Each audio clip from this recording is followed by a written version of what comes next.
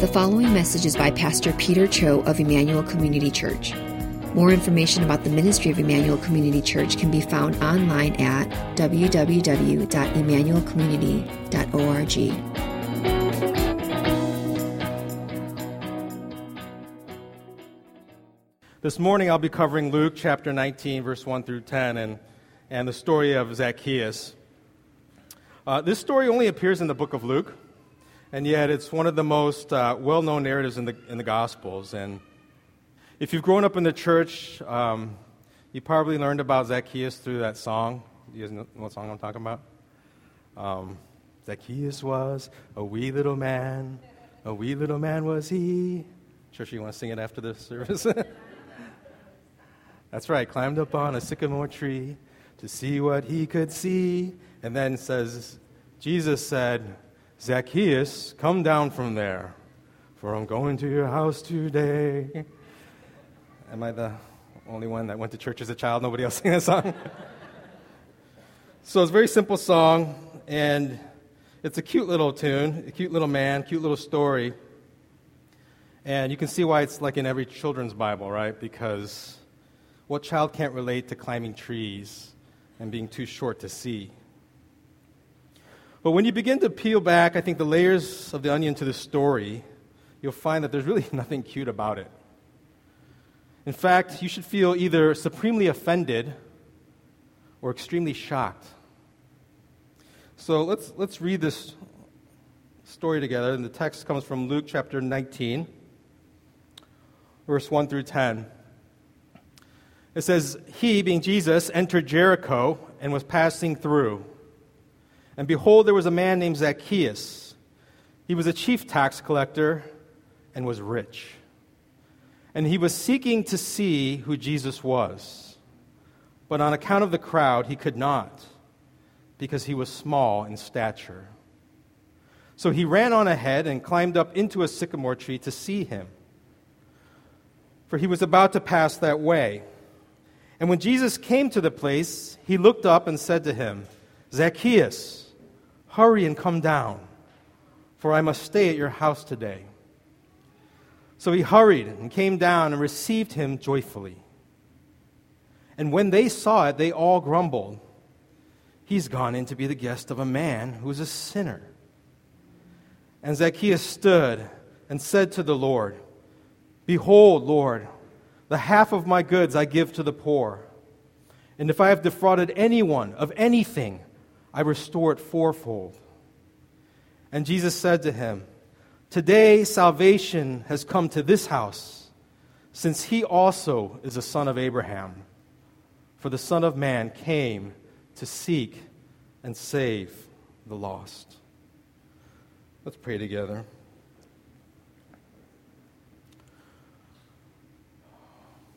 Lord, we thank you for your word. We know that every story that is in your word is not there by accident. It serves a divine purpose. And through your word, Lord, you're communicating something to us that you want us to understand. But we cannot understand it apart from your Spirit. And so, Lord, we ask that you would give us teachable hearts, that we can receive, Lord, what you have for us today. We give this time up to you, and we ask, God, that you be glorified in and through it. In Jesus' name we pray. Amen. So when we arrive at this story in Luke chapter 19, the very first verse, we're told that Jesus has now entered Jericho. And this is the last major stop, only 15 miles away before he and his disciples finally arrive in Jerusalem. And if you recall, I know this was many months ago, but in Luke chapter 9, Dr. Steve preached about how there's a pivot point. Everything in that chapter pivots towards building up towards Jesus' arrival into Jerusalem, to the holy city. And this is where everything is about to come to a head. And so we're almost there. This is the last stop. And these are the final moments of Jesus' teaching ministry. He's already performed many miracles. He's already said everything that pretty much needs to be said. But there's one last person left for Jesus to encounter. And if you've heard Dr. Steve preach through Luke, I'm sure you already know how incredibly unpopular tax collectors were in Jesus' day. And, as a former CPA, I have to confess that I have a special place in my heart for tax collectors in the Bible. I love Matthew. He's my favorite disciple, favorite gospel. But my first job out of college was as a public accountant. And I worked for PricewaterhouseCoopers, and I'd go on these audit jobs across the country. And I began to notice early on that when we arrived to do these audit jobs, we'd always get stuck in these really uncomfortable rooms, like no heat, poor lighting, no windows, very little desk space, and sometimes there's a boiler room or furnace room. It's like, what are we doing here? And I realized, nobody wants the accountants or the auditors around, right? So they try to make you as uncomfortable as possible so that you'll just leave. And that's what it's like to be, an accountant. Some of you guys know what I'm talking about. This is why I think when you look at the primetime television series, there's always all these series about doctors, lawyers, cops, handyman, home renovators, FBI agents, even bass fishermen, but there's nothing about accountants. There's no TV series on accountants. There's nothing sexy about being a CPA, right? Nobody likes us.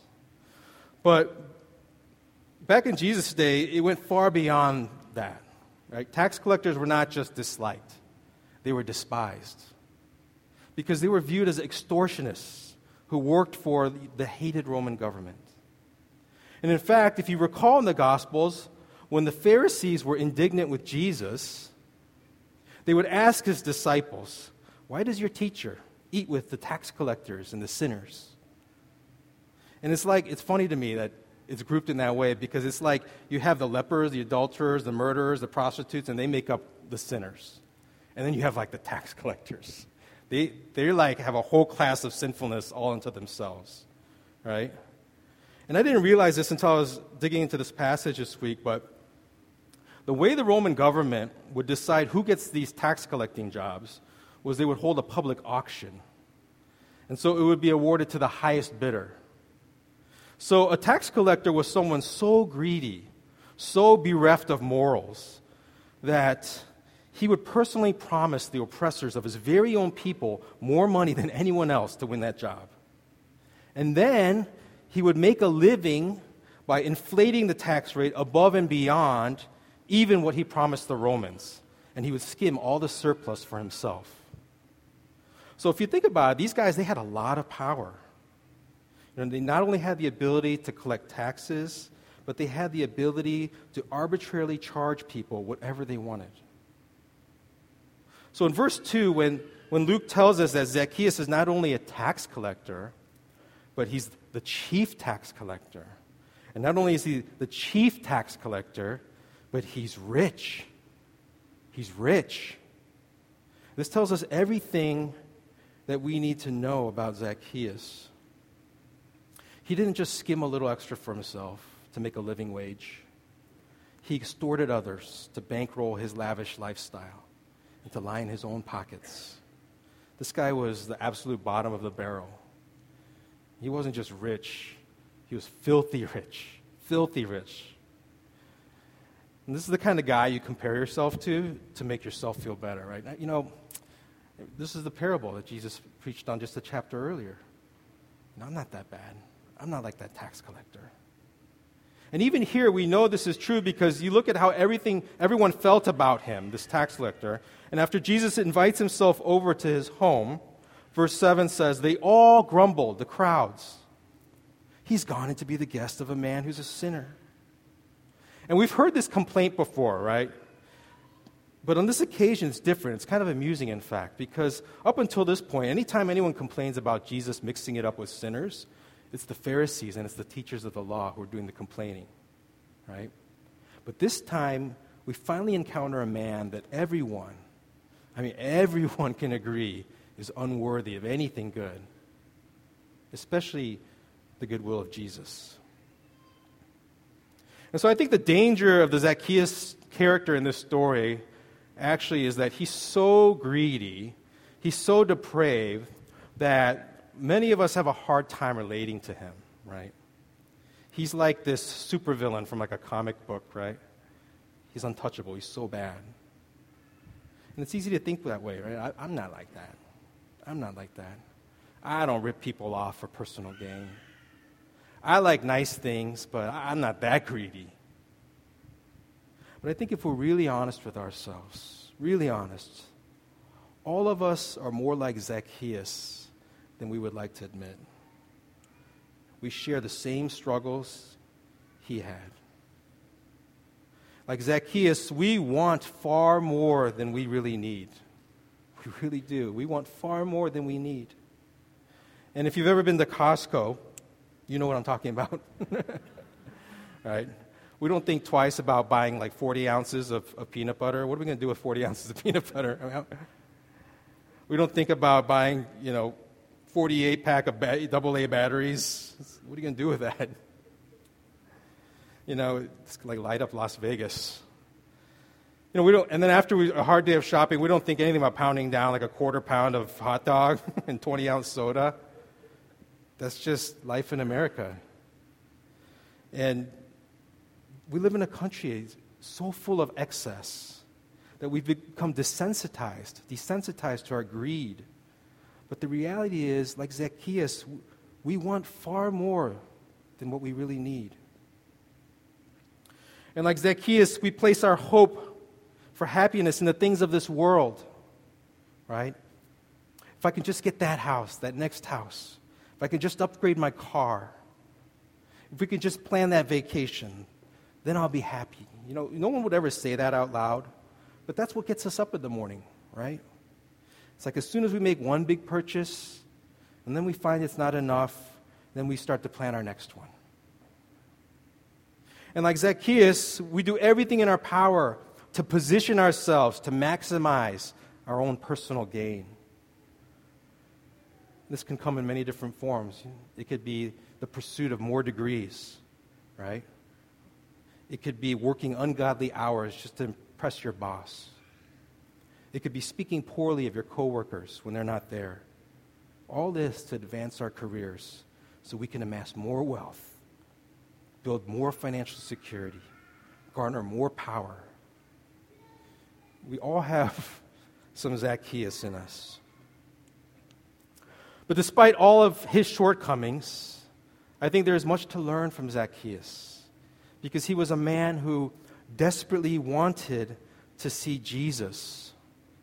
And verse 3 informs us that he was seeking to see who Jesus was. He was seeking to see.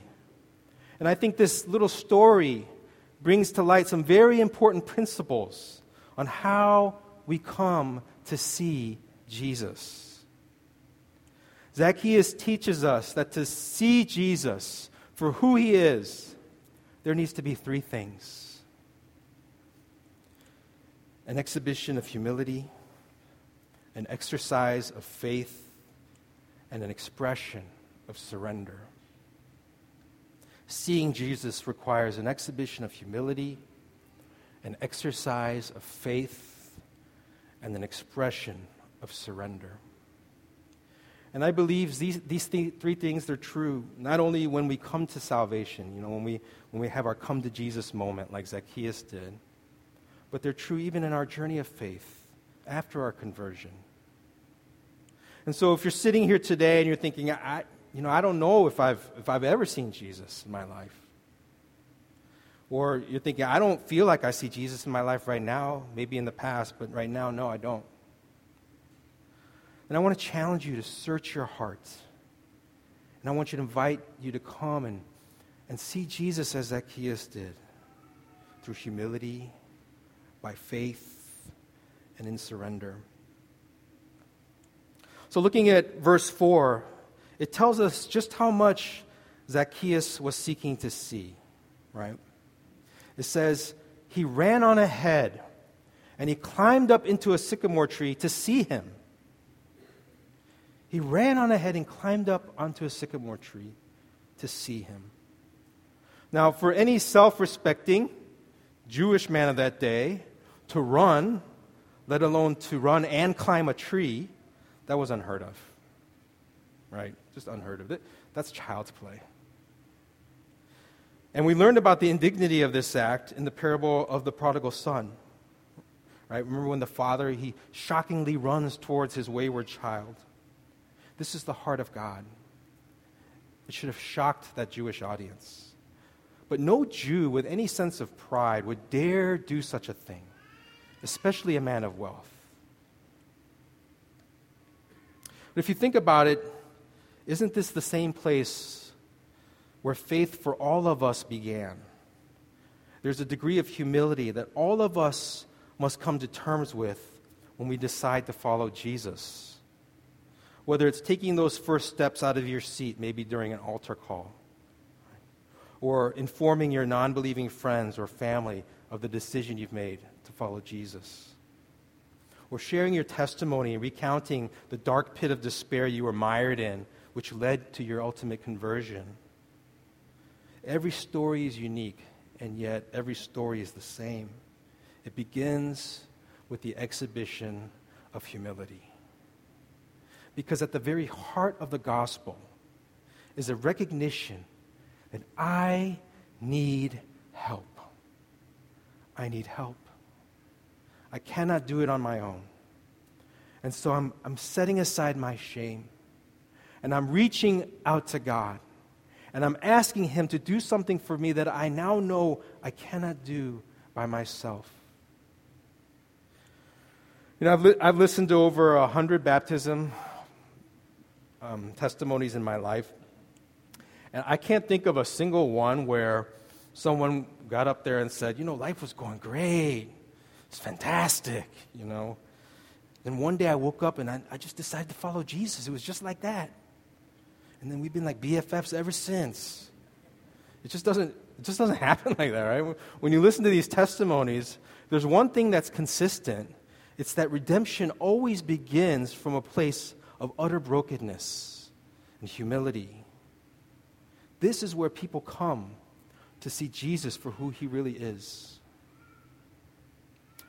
Jim Cymbala wrote in his book, Fresh Wind, Fresh Fire, I discovered an astonishing truth.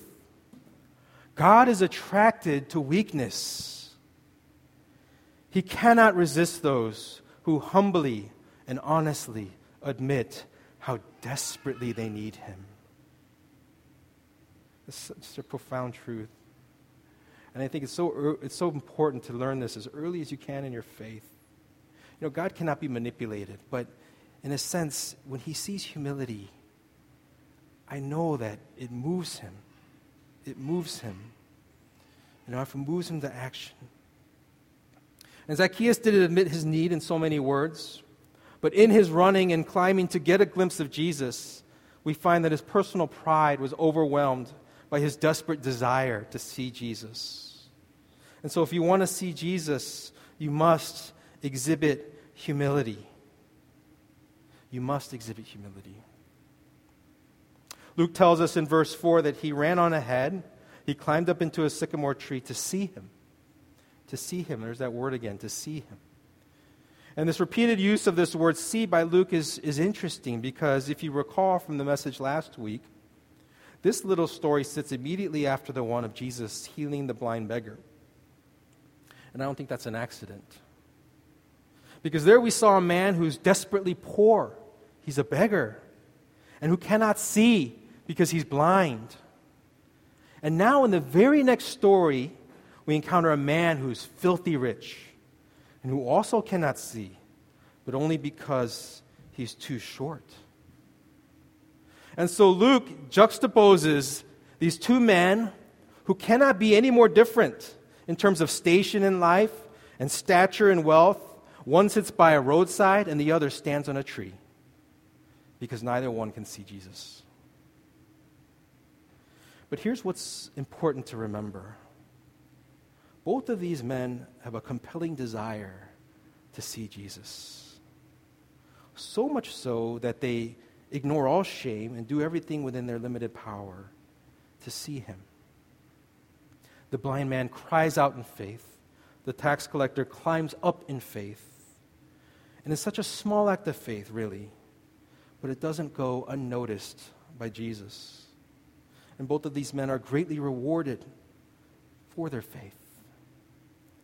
And Hebrews 11:6 tells us, without faith it is impossible to please God. For whoever would draw near to God must believe that He exists and that He rewards those who seek Him. He rewards those who seek Him. If we seek Him in faith, just expect to be rewarded. You will be rewarded. Which brings me to my second point. If you want to see Jesus, you must exercise faith. You must exercise faith.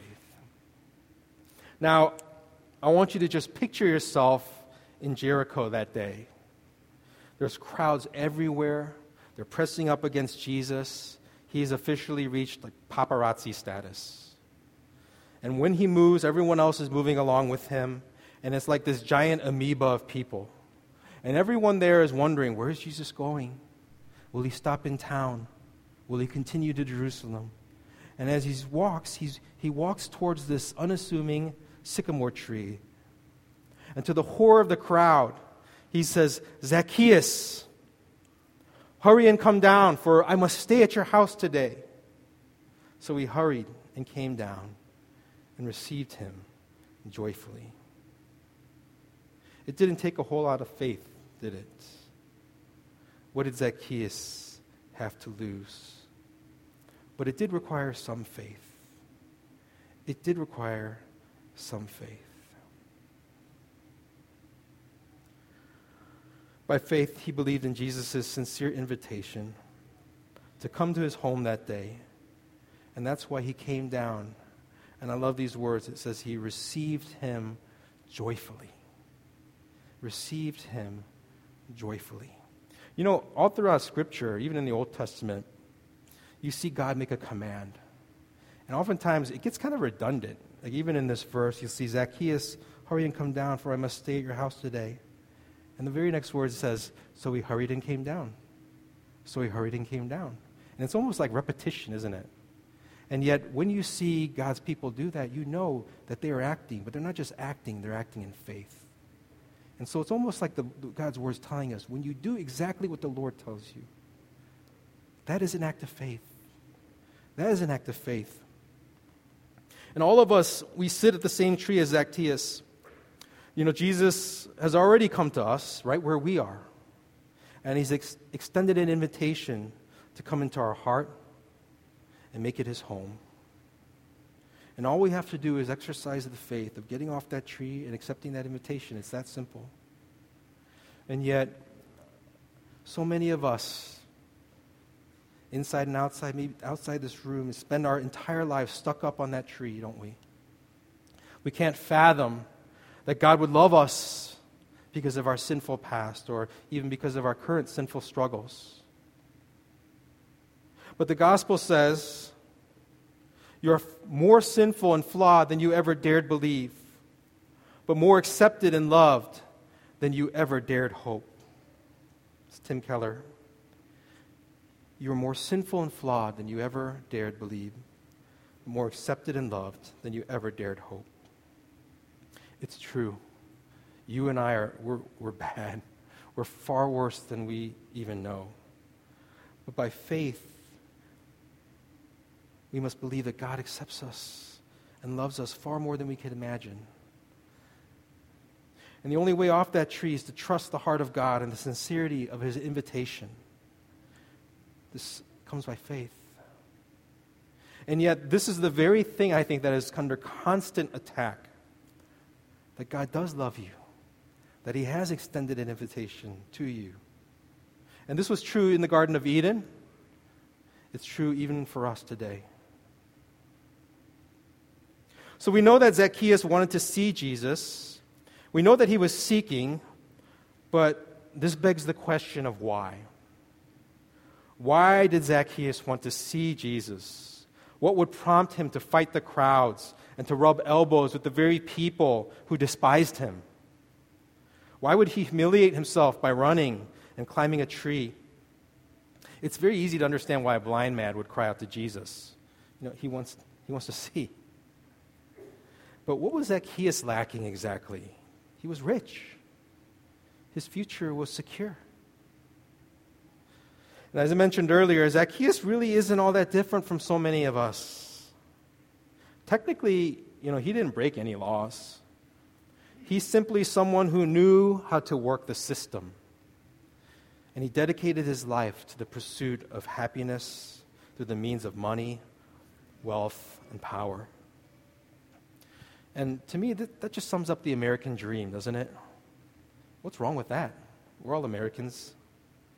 And yet I think for so many of us, this is all discipleship really is.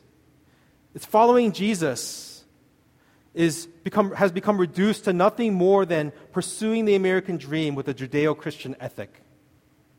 And it's tragic, really, because following Jesus is so much bigger. It's so much better than that. And so we go to church on Sundays and we worship and we tithe. And then for the next 6 days of the week, we dedicate ourselves to building our own little kingdom here on earth. And I know this because I'm guilty of it too. But Jesus says, "Blessed are you who are poor, for yours is the kingdom of God." It's such a tragedy, if you think about it, that we would build our little sandcastles here on earth and fail to invest in something far greater, the kingdom of God. Or even worse, fail to forfeit an inheritance of something far greater, the kingdom of God.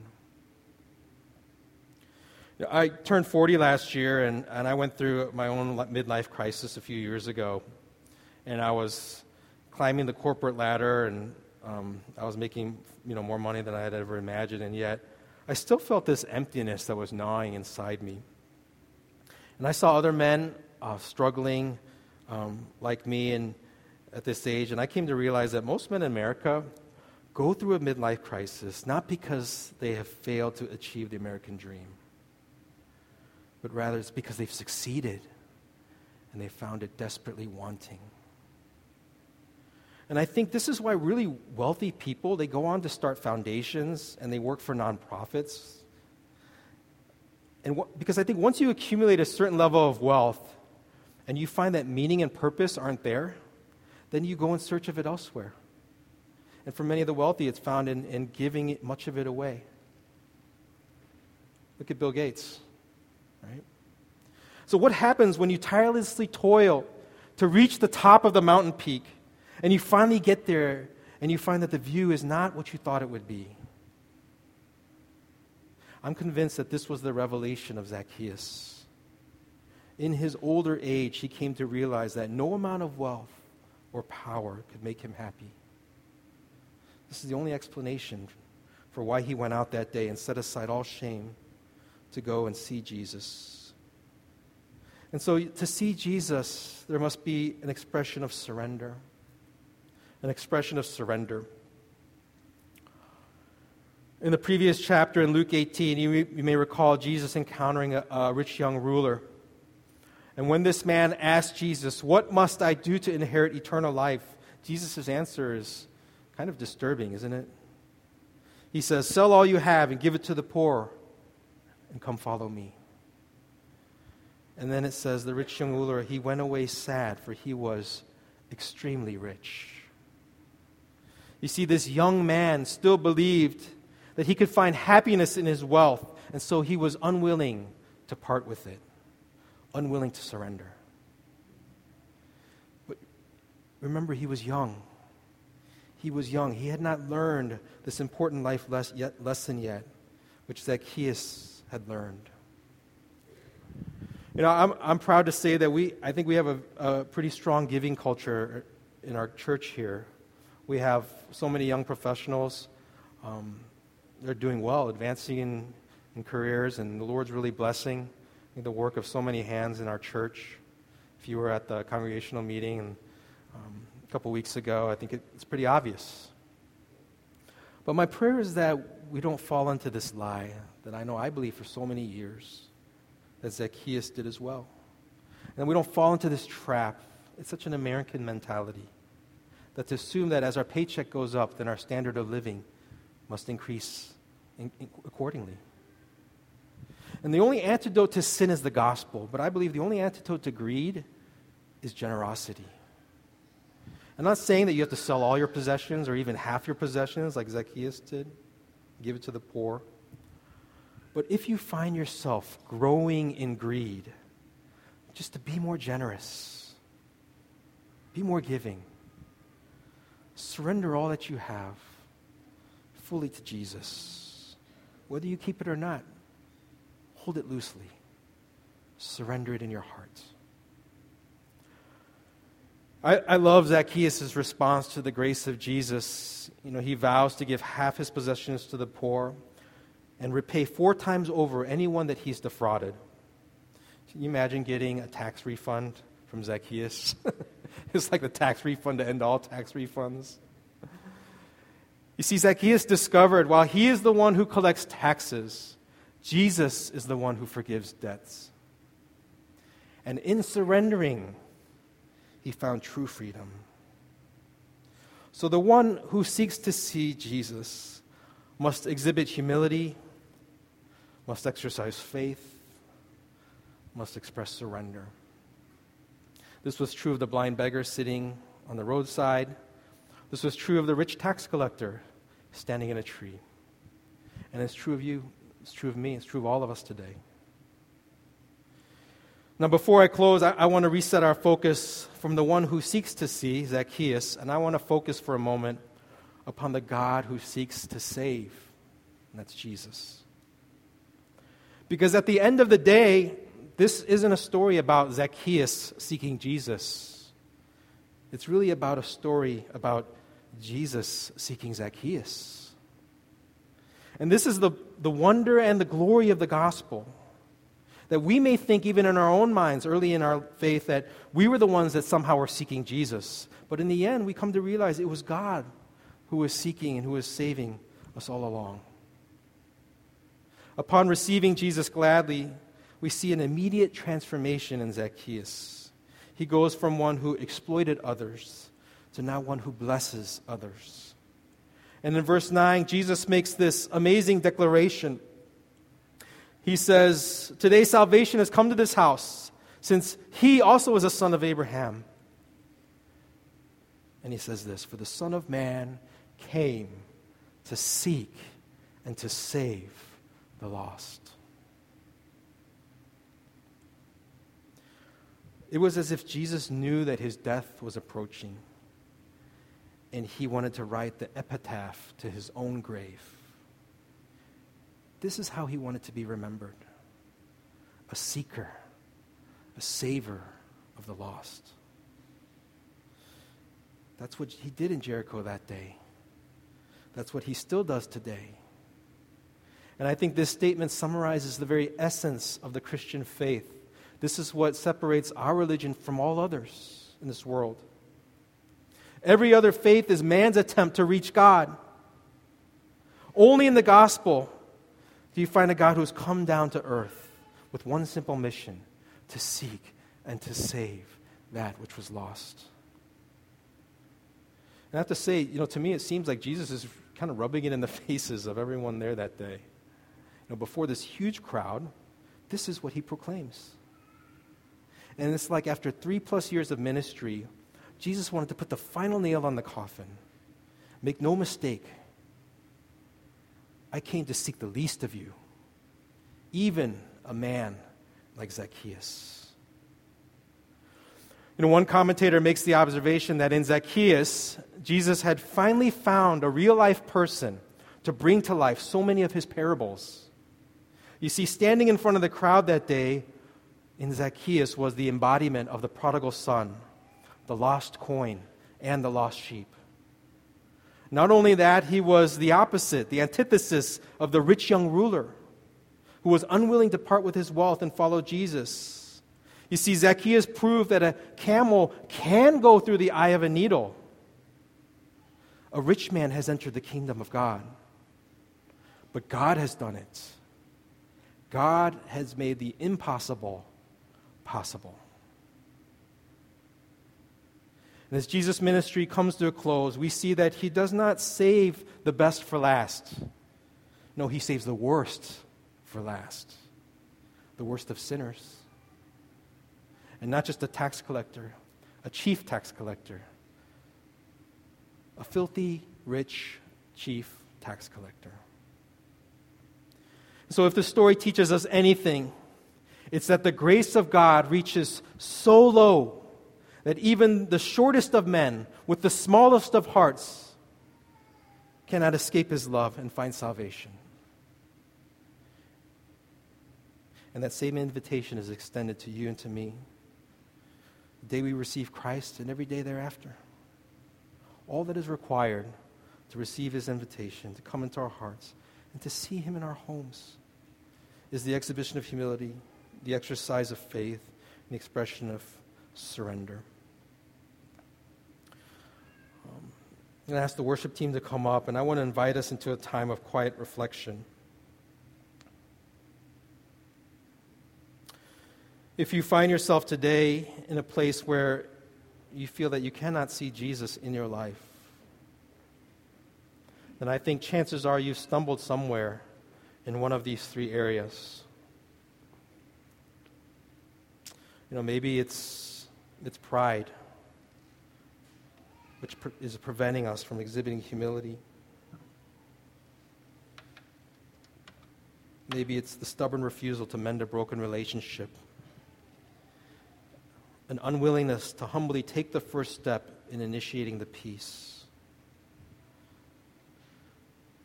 This could be describing your marriage today, a broken relationship with a friend, a relative in your family. And yet we need to come to a place of humility if we want to see Jesus working in our life.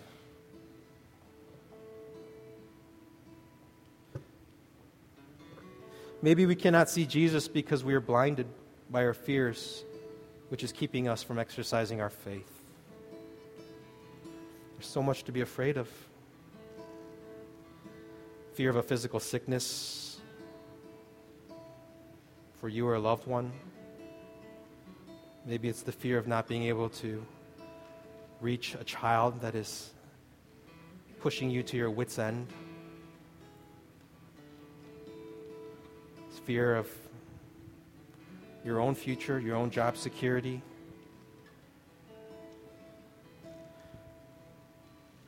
But in those moments of fear, we have to ask ourselves, can I trust the love of God? Can I trust that God loves me? God loves my children. God loves the people I love even more than I do. Can I obey in faith just as He commanded? Can I do exactly what He's told me by faith? This is the exercise of faith, a faith that overcomes fear, a faith that obeys exactly what God instructs us to do. If you don't see Jesus in your life, lastly, it may be because something is keeping you from expressing full surrender to Him.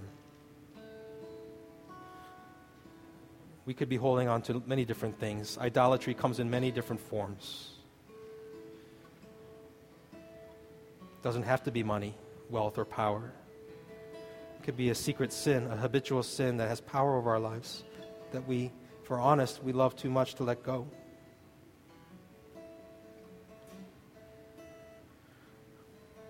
And yet freedom can only come through surrender. And seeing Jesus can only come when we release from our own hands so that we can make room to receive Him and everything He desires to give us. Let's just take a couple more minutes and let's meditate in prayer. How is the Spirit speaking into my heart this morning? How do I see Jesus as Zacchaeus saw Jesus that day? Let's pray.